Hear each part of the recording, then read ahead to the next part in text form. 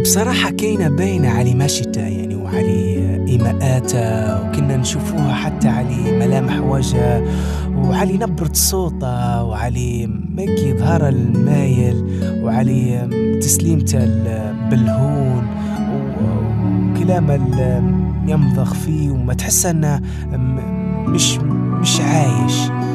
كاين مليان ألم، مليان عذاب، مليان قهر مرات. فحياته مشت بالطريقة هذه الفترة طويلة لعند ما وصل اللحظة قال أنا مش حنقدر نكمل بالمعاناة. خلاص كل يوم شعور بايخ، كل يوم شعور أخيه، كل يوم شعور مش حلو. خلاص حرام نعذب روحي هيك علي ولا حاجة.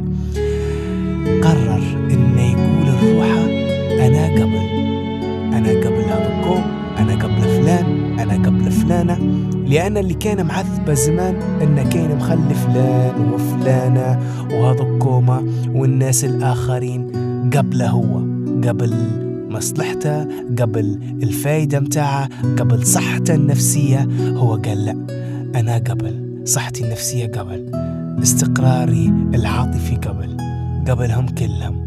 لما حد بيجي يبتزه أو يستغله أو بيدير الصحبة قناع إنه يستنزف منا مصالح أو يستنزف منا مواقف، يقول له لا، أنا قبل.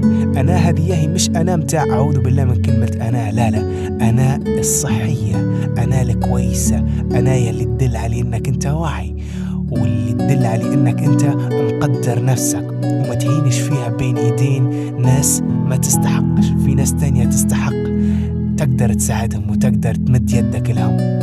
أنا قبل. خليك حافظ الكلمة هذه.